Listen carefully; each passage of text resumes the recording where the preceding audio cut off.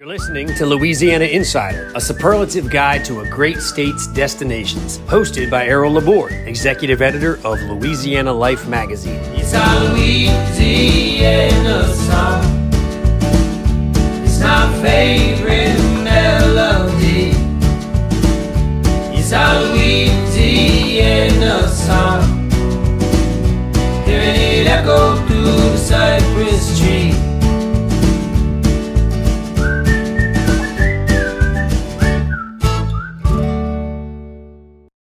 Well, hello.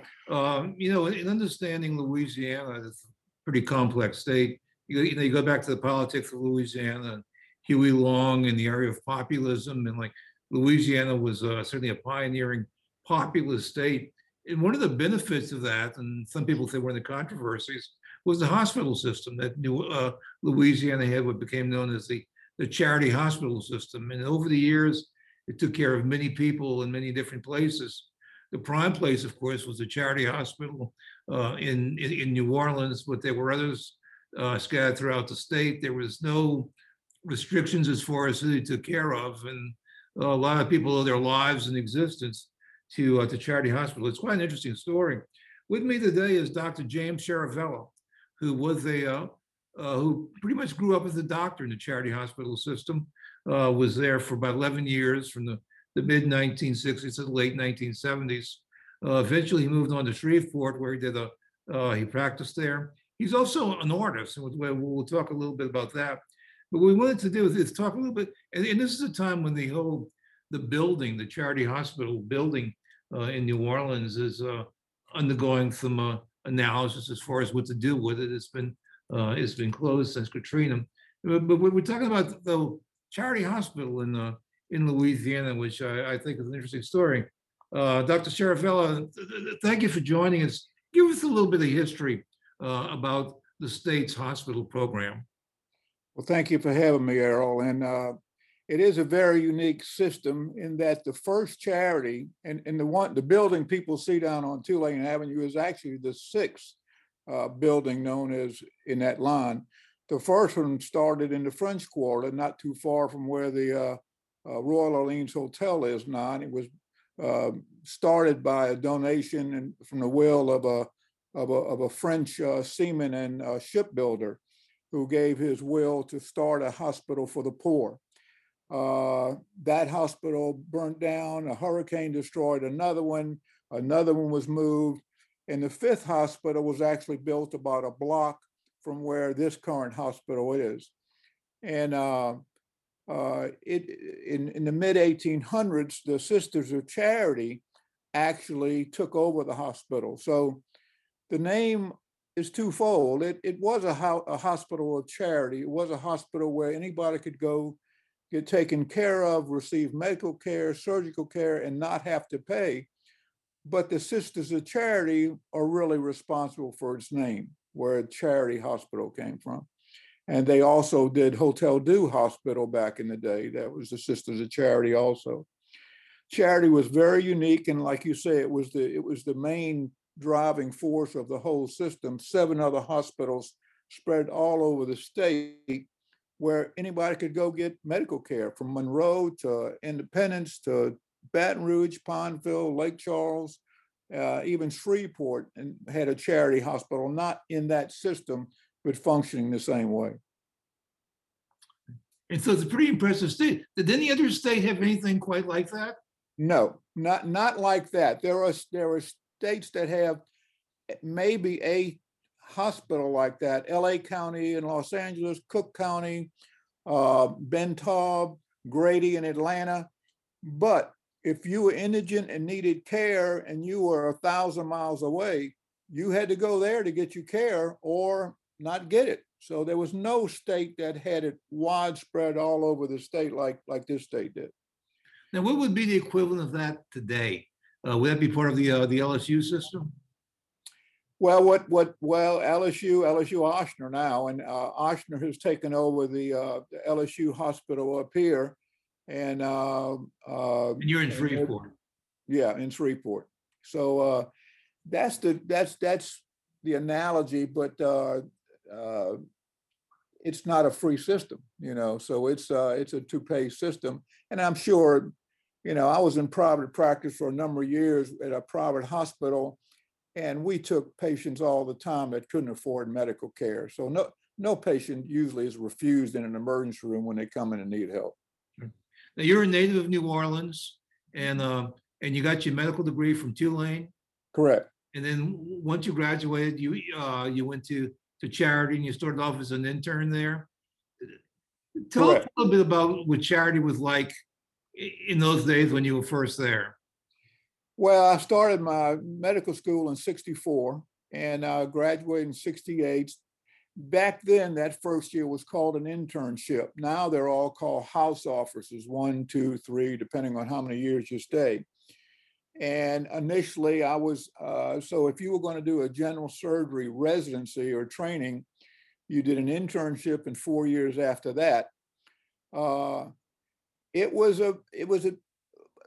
It's hard to describe it in one word. It was a huge place. It's a 1 million square foot building, 1 million square feet. And 18 floors, right? It is 18 floor. The central portion goes up to 18 floor. The working part of the hospital was 12 stories. The 12th floor was all operating rooms.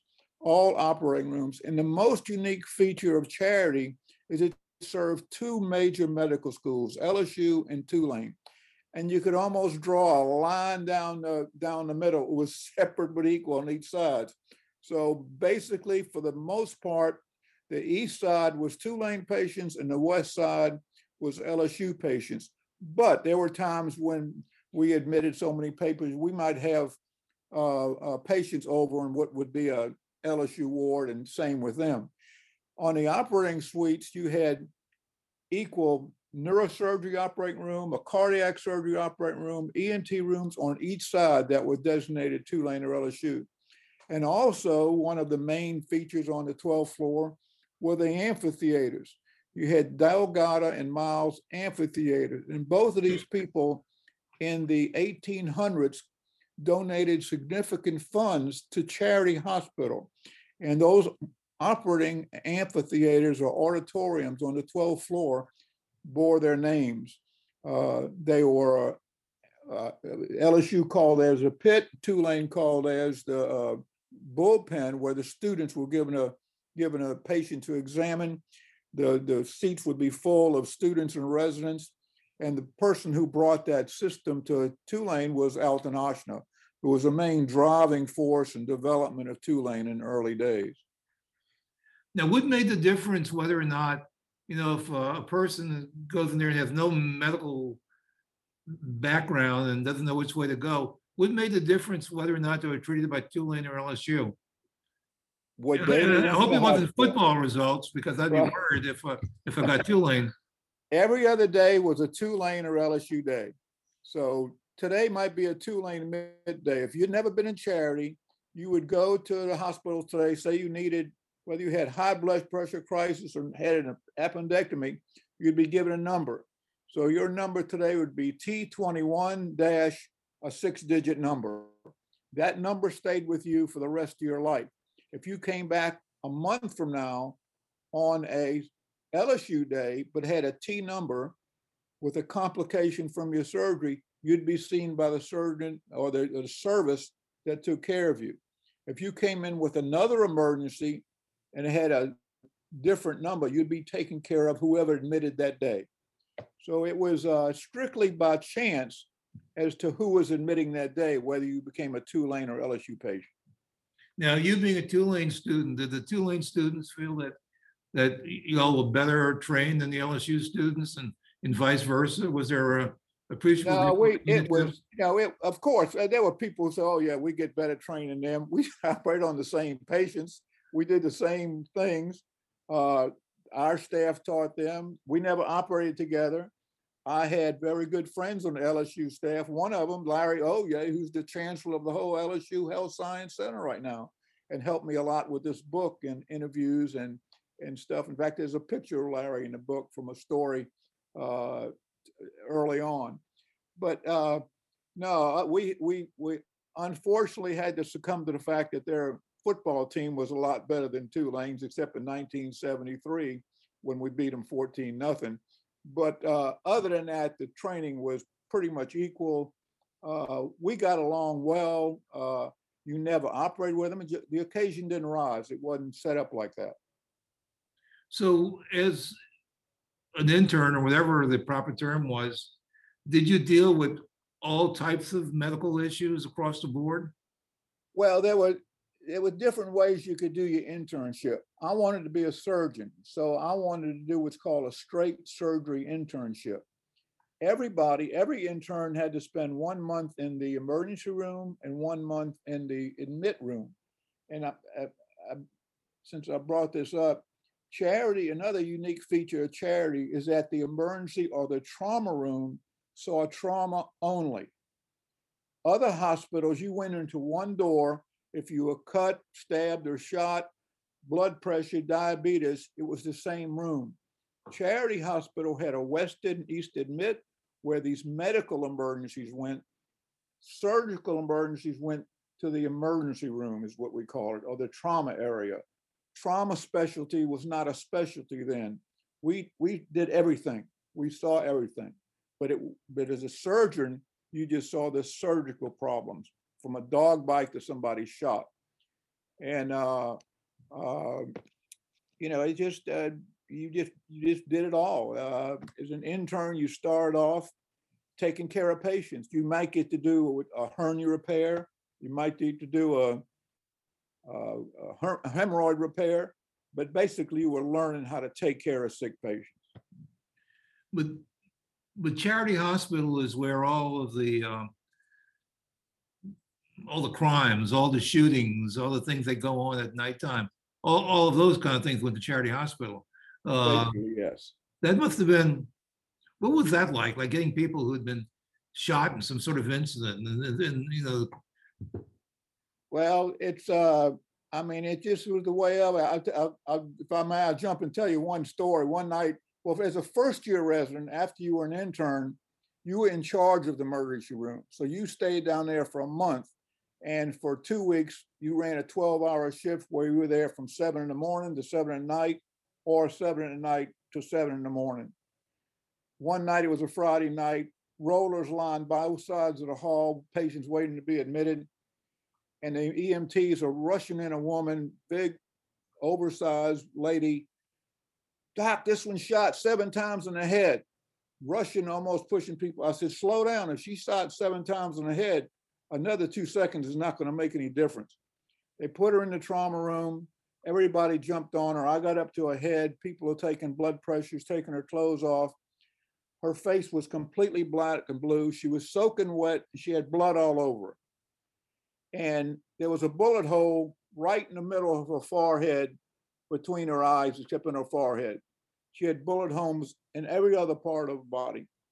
I look at her eyes, expecting to find dilated pupils from a dead person, and then ready to call the transplant team, and her pupils are equal. They're normal. At this point, the nurse calls out a normal blood pressure. Somebody else says she's moving her extremities. I said, get all her clothes off. Let's see what's going on, and shave her head. She had bullet holes through both arms and both legs and her abdomen, but didn't hit anything. It went through fat. Everything missed everything. The kill shot was the one through the middle of her forehead. And on closer examination, the bullet had hit her forehead, went under her scalp, did not penetrate her skull, and blew out the back of her scalp. We sent her the x-ray. She had no bony injuries. And a little while later, her 2 daughters walk in. And the story went that the day before, she had thrown out her old man. He came back that night begging to let him in to get his clothes. She lets him in, and he pistol whipped her, beat her up. Then he apologized and said, I'm gonna bring you to Charity. Put her in the car, brought her to the Mississippi River, threw her in, and started shooting at her. She was holding on to a drainage pipe and screaming, and he left. I guess he ran out of bullets, and somebody brought her to Charity. We sold her up and sent her home, and I saw her in 2 weeks and took her stitches out. Wow. Now, there was more severe, and interesting thing happened.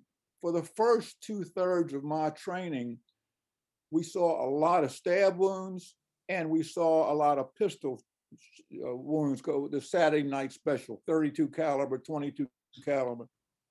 Later on in the 70s is when the high caliber things, the AK-47s and the more powerful bullets came in, causing more damage. And the residents then were dealing with very severe, we did them too, but the knife wounds almost stopped. Once the high caliber weapons They came went, out? they went to much higher caliber bullets as they see today. Wow. Now, the people who actually commit the crime, sometimes they wind up as patients too, because, I mean, do you have to have police to restrain them, or? Well, we would see patients from parish prison, and I remember going into a trauma room once to get some IV to start an IV, and I'm greeted by the sight of a parish prisoner from parish prison with his left wrist handcuffed to the roller. The New Orleans policeman is standing on his left side. The right hand of the prisoner is on the policeman's gun. He has reached across his chest and he has his hand on the policeman's gun in the holster. The right hand of the policeman is on that hand, and with his left hand, he's trying to pound this guy in the head to get him to let go. In my eye, all I can see is this gun going off with bullets bouncing all over this terrazzo floor and these, walls. Without taking a break, he looks at me, he says, listen, there's a couple of my buddies sitting down there in the nurse's station. Would you mind tell them to come give me a hand? I did so, and they took care of the guy. So we saw the prisoners, and every once in a while, somebody who committed the thing, they get into. So we treated all of them, anybody alike that came in with an injury. Now, I was just thinking that during the time you were there, I mean, a couple of just really major tragedies, like the time of the airplane crash out in Kenner. Was that during the time that you were there, or? That was a little before my time. I think the major, and in my book, I even have a chapter called Breaking News, and 3 or 4 major events. The most that impacted was the Howard Johnson shooting in 72, 73. It started in 72 when this fellow shot 2 policemen up by the central lockup, and then he kind of disappeared for a while. And then later on, about a week later, he made his way to the top of the Howard Johnson, shooting people and starting fires as he got to the top, and just started shooting and assassinating policemen with a .44 Magnum rifle. I believe it was like a dozen people were killed. He killed the manager, who was operated on by a good friend of mine. I was actually on an out-of-town rotation at that time, but I have been able to interview 4 or 5 of the doctors taking care of these people.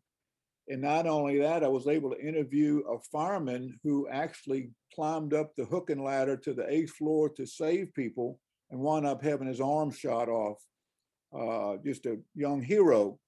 And I don't use that term very lightly, but Tim Urson, and he's a ship captain or a charter boat captain out of Shell Beach, and uses the moniker Captain Hook right now. Well, there's one person from reading about that incident I've always been interested in. When they want to do something, a story or something, there was a motorcycle policeman named Persigio who was there. And back then, the motorcycle policemen, they all wore white helmets. And so Right. he was down there, and his white helmet was like a target for this guy. But what was unusual, okay, here's a cop, motorcycle cop. He was also a nationally recognized authority on roses. He'd go around to rose shows around the country. And I'm told that on this burial site, on this tomb, there's like an image of a rose. So yeah, that was a very traumatic experience. How about the everyday things? I assume you get like a lot of heart attacks. Would that be a very common thing? Well, they did, but that would be taken care of by the medical service. So one of the things that you have to realize in the 60s, certainly, and not until the late 70s, the coronary bypass operation as it's known today wasn't done. Not only that, the head of the medicine department at Tulane didn't believe in it. So in the mid 70s and early 70s, when it came out, he would not let his residents study coronary arteries. You could study a right heart, you could study a person with a valve, but you could not inject dye into the coronary arteries, and didn't believe that that operation helped. So one till I spent the whole year of 1975 at the Ochsner Clinic under John Ochsner and Dr. Noel Mills, I learned how to do the operation and came back and did the first coronary bypass at Charity in 1976 on the Tulane service.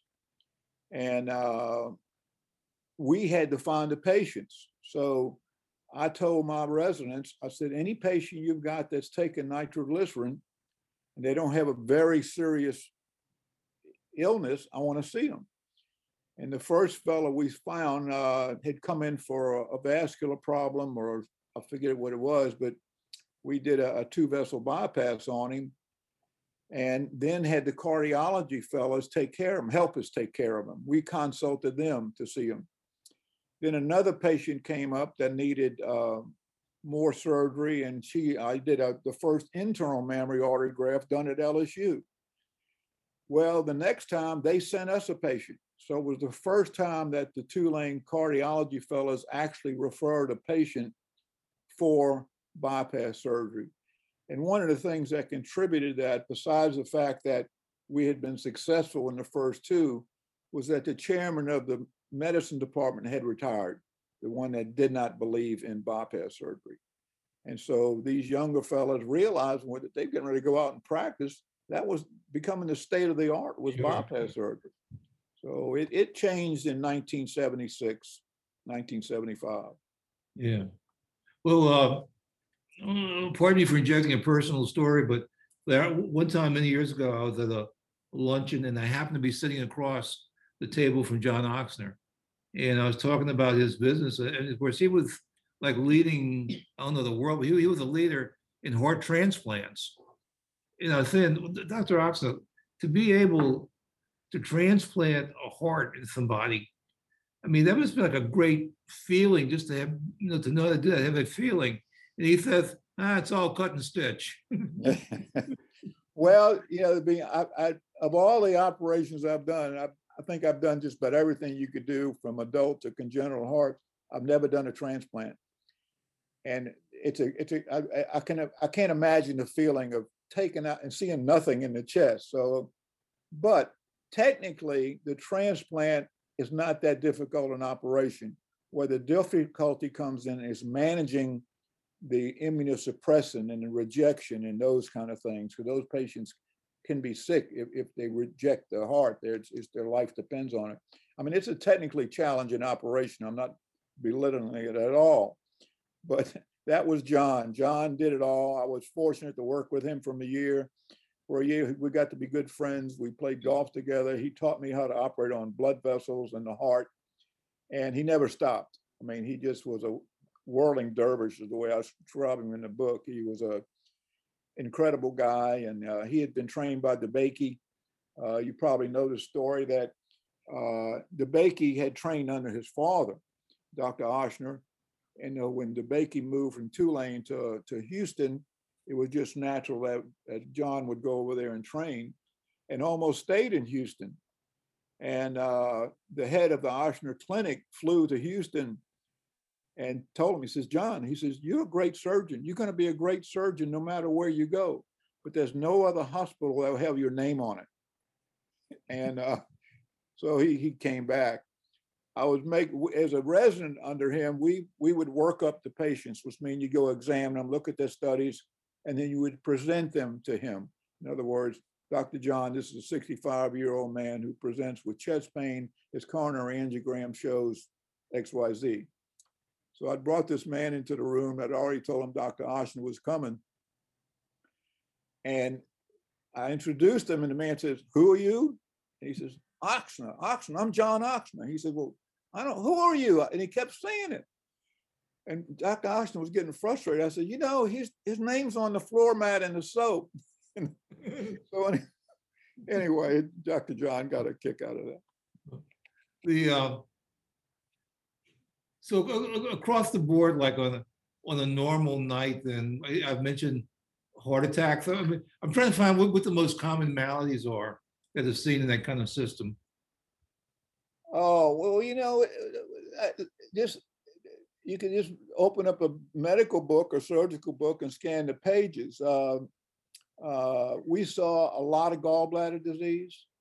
We took out a lot of gallbladders. I think one month when I was a third, I did a dozen 1 month. Gee. Another operation that we did a lot of that is, I don't know that residents even know how to do them, was gastrectomies, stomach operations. There was no Tagamet. There were none of these super antacids that we take today. There was no such thing as Gaviscon and all these antacids. So we would see a lot of the complications of peptic ulcer disease, perforation of ulcers, bleeding ulcers, intractable pain. And we did a lot of stomach operations. As a third-year resident, that was the biggest operation we strive to do. So we did a lot of those. We did a lot of amputations for end-stage vascular disease from diabetes or just plain arteriosclerosis.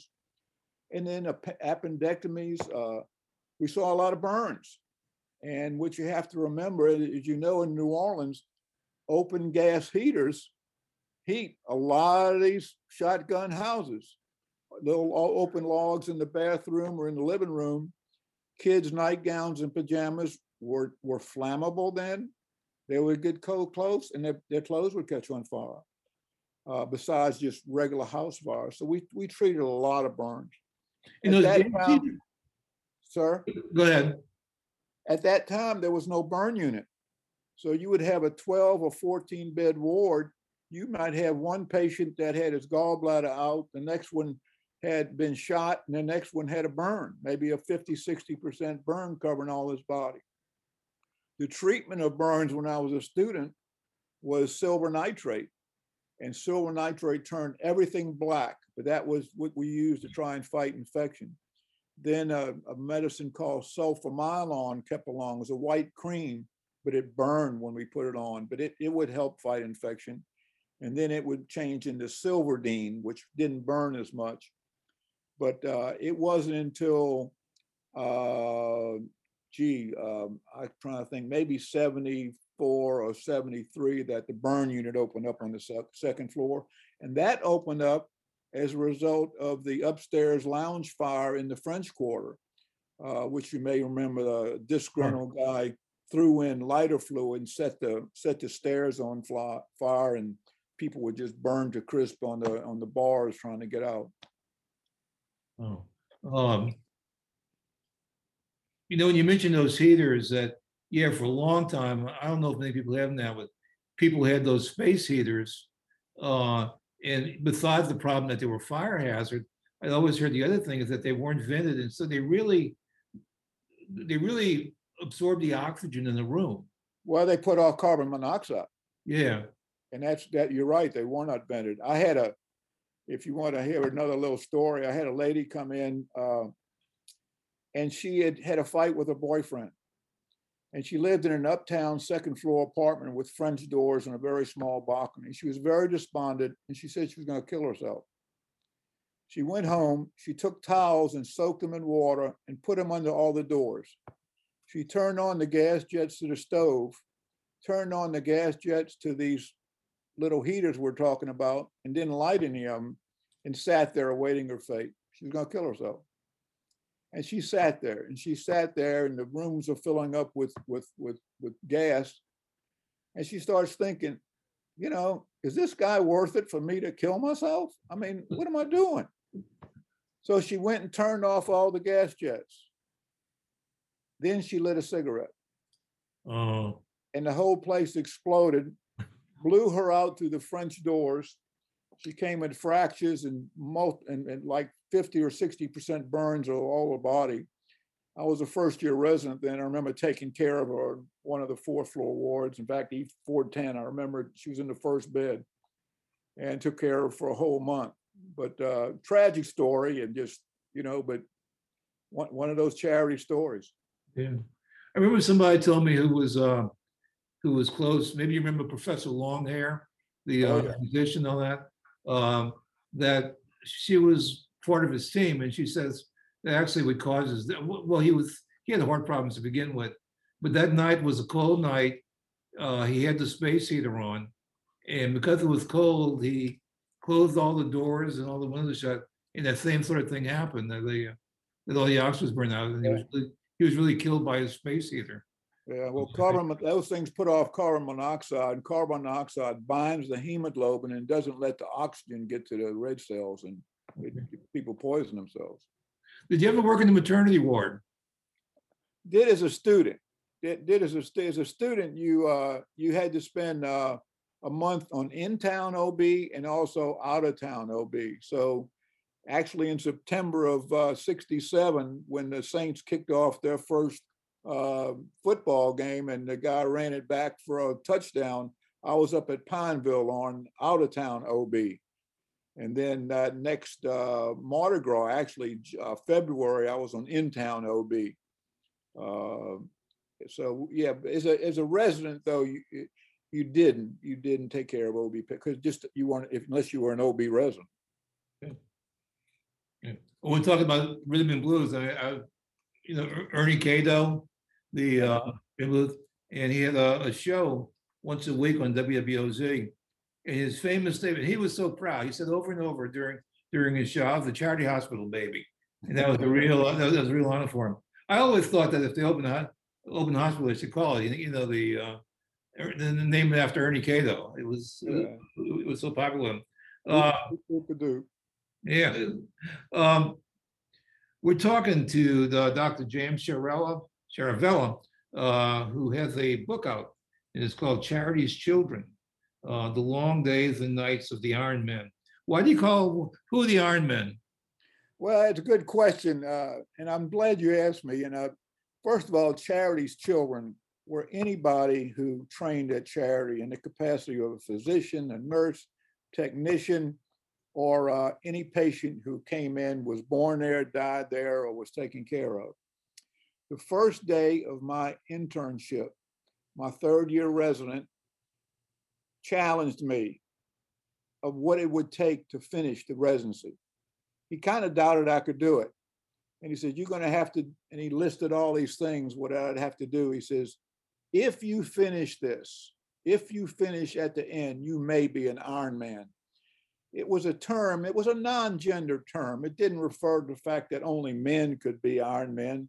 But there were no women in the program in 1968. In fact, the first woman that came along that was a two-lane surgery intern didn't come till 72 or 73. And then another one came, and then another one didn't come till 1976. And if you want, those women were Iron Men, but in the day when I started, it was a challenge to be an Iron Man. So that's where the term Iron Man come from. The term had really got out of use later in the residency, and we would jokingly use it. But it was a challenge to fit it. The hours were long, and many a days you saw the sun rise and set from the 12th floor operating room. There was no such thing as it's 4 o'clock, it's time to go home. You stayed until the surgery was through and the patients were through.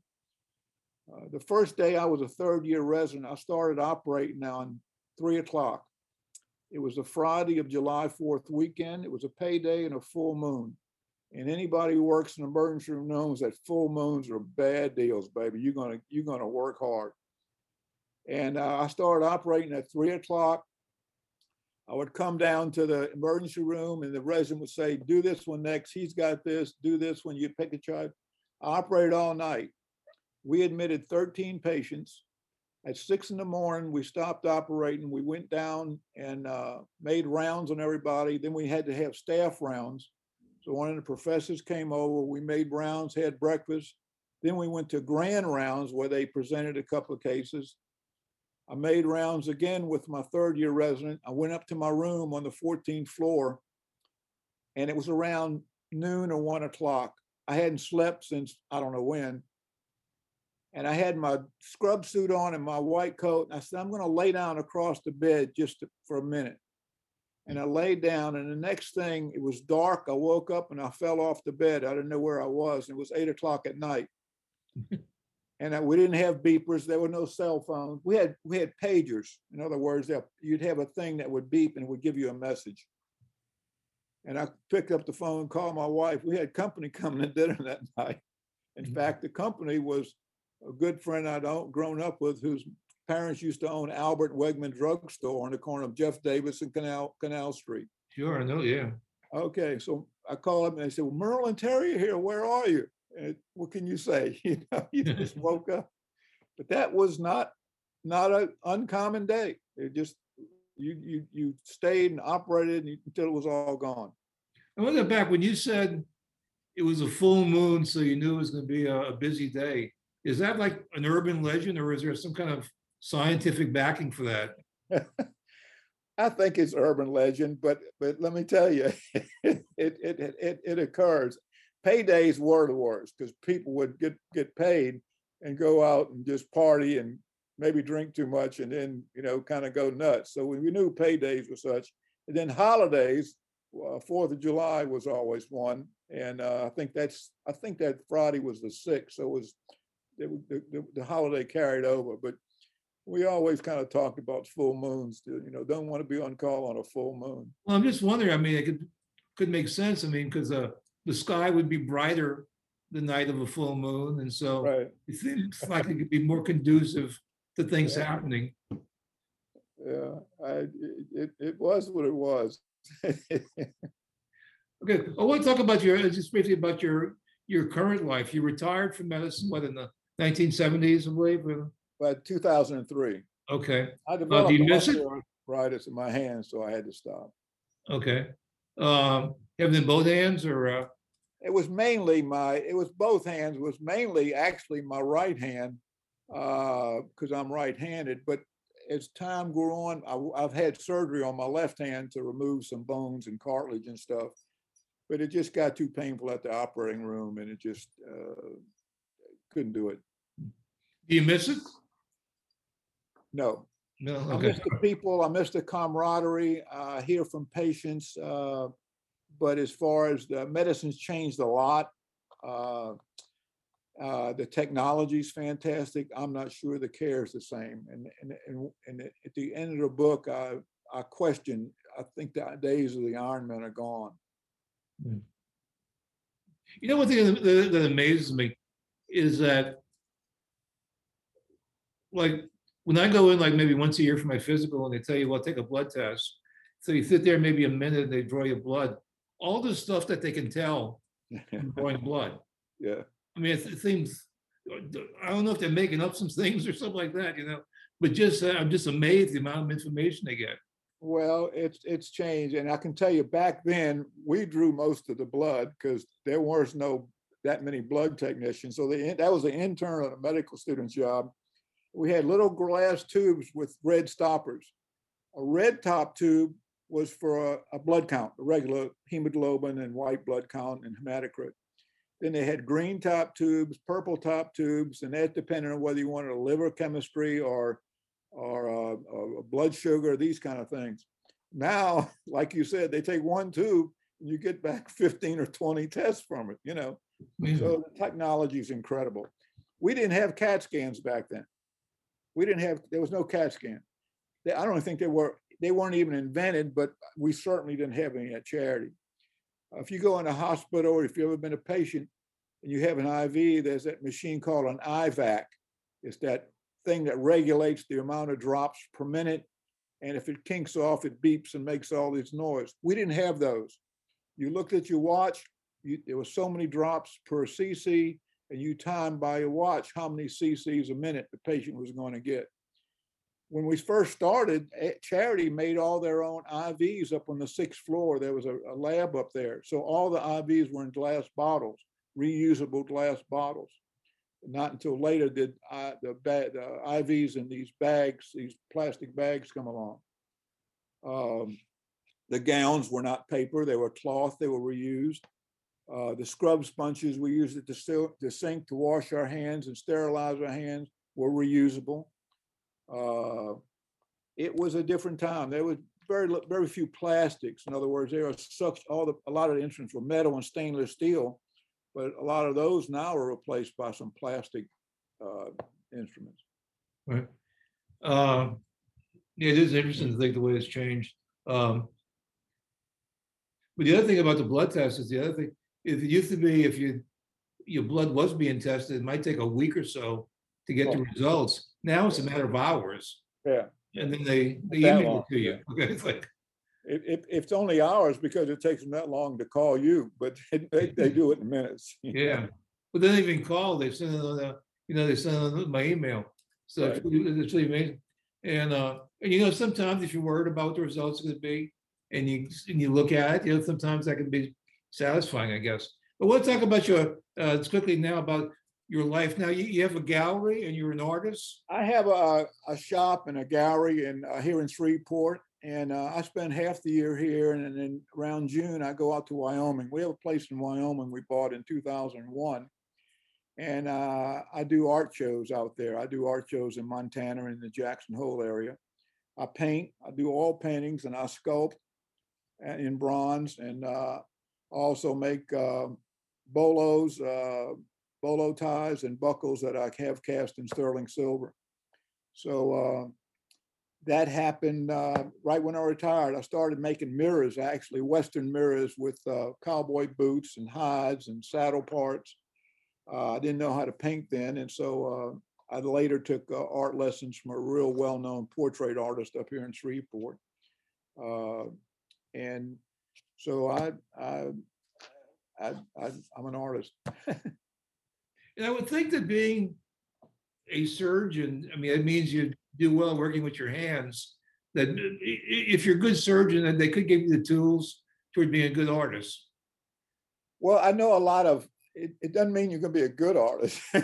So hopefully you are, but I know a lot of physicians that are either artists or a lot of woodworkers. A lot of my friends, I know two orthopedic three, I can name 4 or 5 that are incredible woodworkers, and they do incredible furniture. So I think it's that left brain, right brain thing where you have to do something with your hands and make stuff. And I've always enjoyed using my hands and more, whether it was surgery. I didn't do any of that when I was working. I didn't have time to do it. It just opened up once I retired, and your mind opens up and you're kind of free to explore. Has the art business done okay in the year of COVID, or did that slow down like everything else? Well, what's interesting is with the COVID thing, and I will use 2 galleries. I use a foundry in Dallas to do my bronzes, and one in Cody, Wyoming when I'm up there. And I've talked to both of them this week about an upcoming project that I may get to do for the Children's Hospital in New Orleans.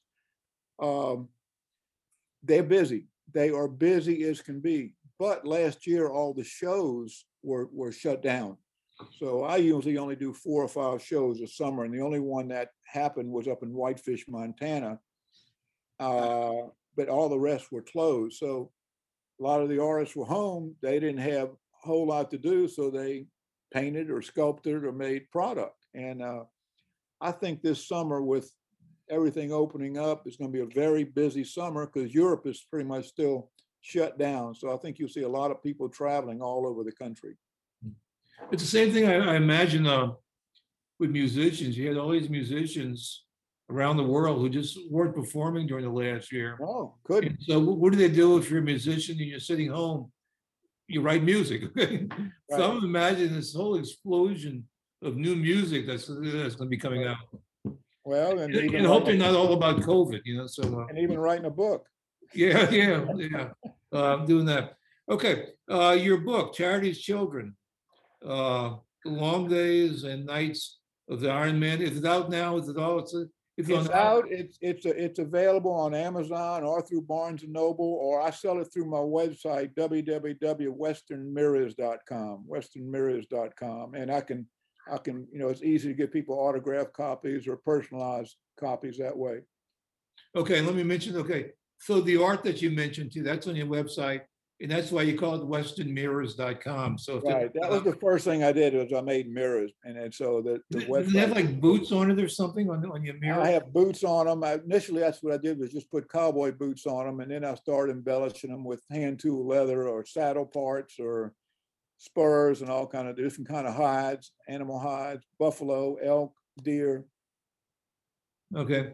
And you mentioned that you're working on something for the Children's Hospital in New Orleans. It's early, but I don't know whether they're going to want to do it. It depends. But I've offered them to one of the most significant people in my training, and at Charity and LSU and Tulane was Dr. Rowena Spencer.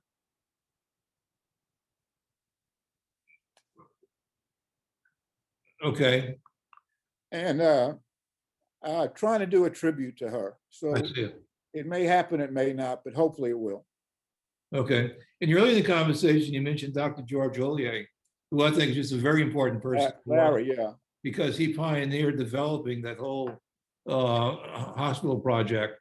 And it was Larry started the first vascular training program at LSU, and the first, people don't know this, the first vascular training program at the Mayo Clinic. Yeah. Oh, I didn't know that. Okay. Well, thank you very much. It's been very interesting. It's very delightful. Good luck for your book. We'll look at, and again, the website is, what is it? Western Boots? Westernmirrors.com. Yeah, Western Mirrors, not where you expect to find a book. If you go to there, you can look for his book, the Charity's Children, the Long Days and Nights of the Iron Men, but also you can find his art. And I've enjoyed it very much. Thank you very much. I appreciate it. Enjoyed it very much. Appreciate you having me. Okay, bye-bye. Bye. Thanks for listening to Louisiana Insider. Subscribe, like, and rate our show where you listen to your podcasts, and follow us on social media at Louisiana Life Mag. Executive producer for Louisiana Insider is Kelly Massico in cooperation with Louisiana Life Magazine. For subscription information to Louisiana Life, call 504-828-1380. Our theme music was provided by Rich Collins. Hey, that's me. Join us again next week for more discoveries inside Louisiana.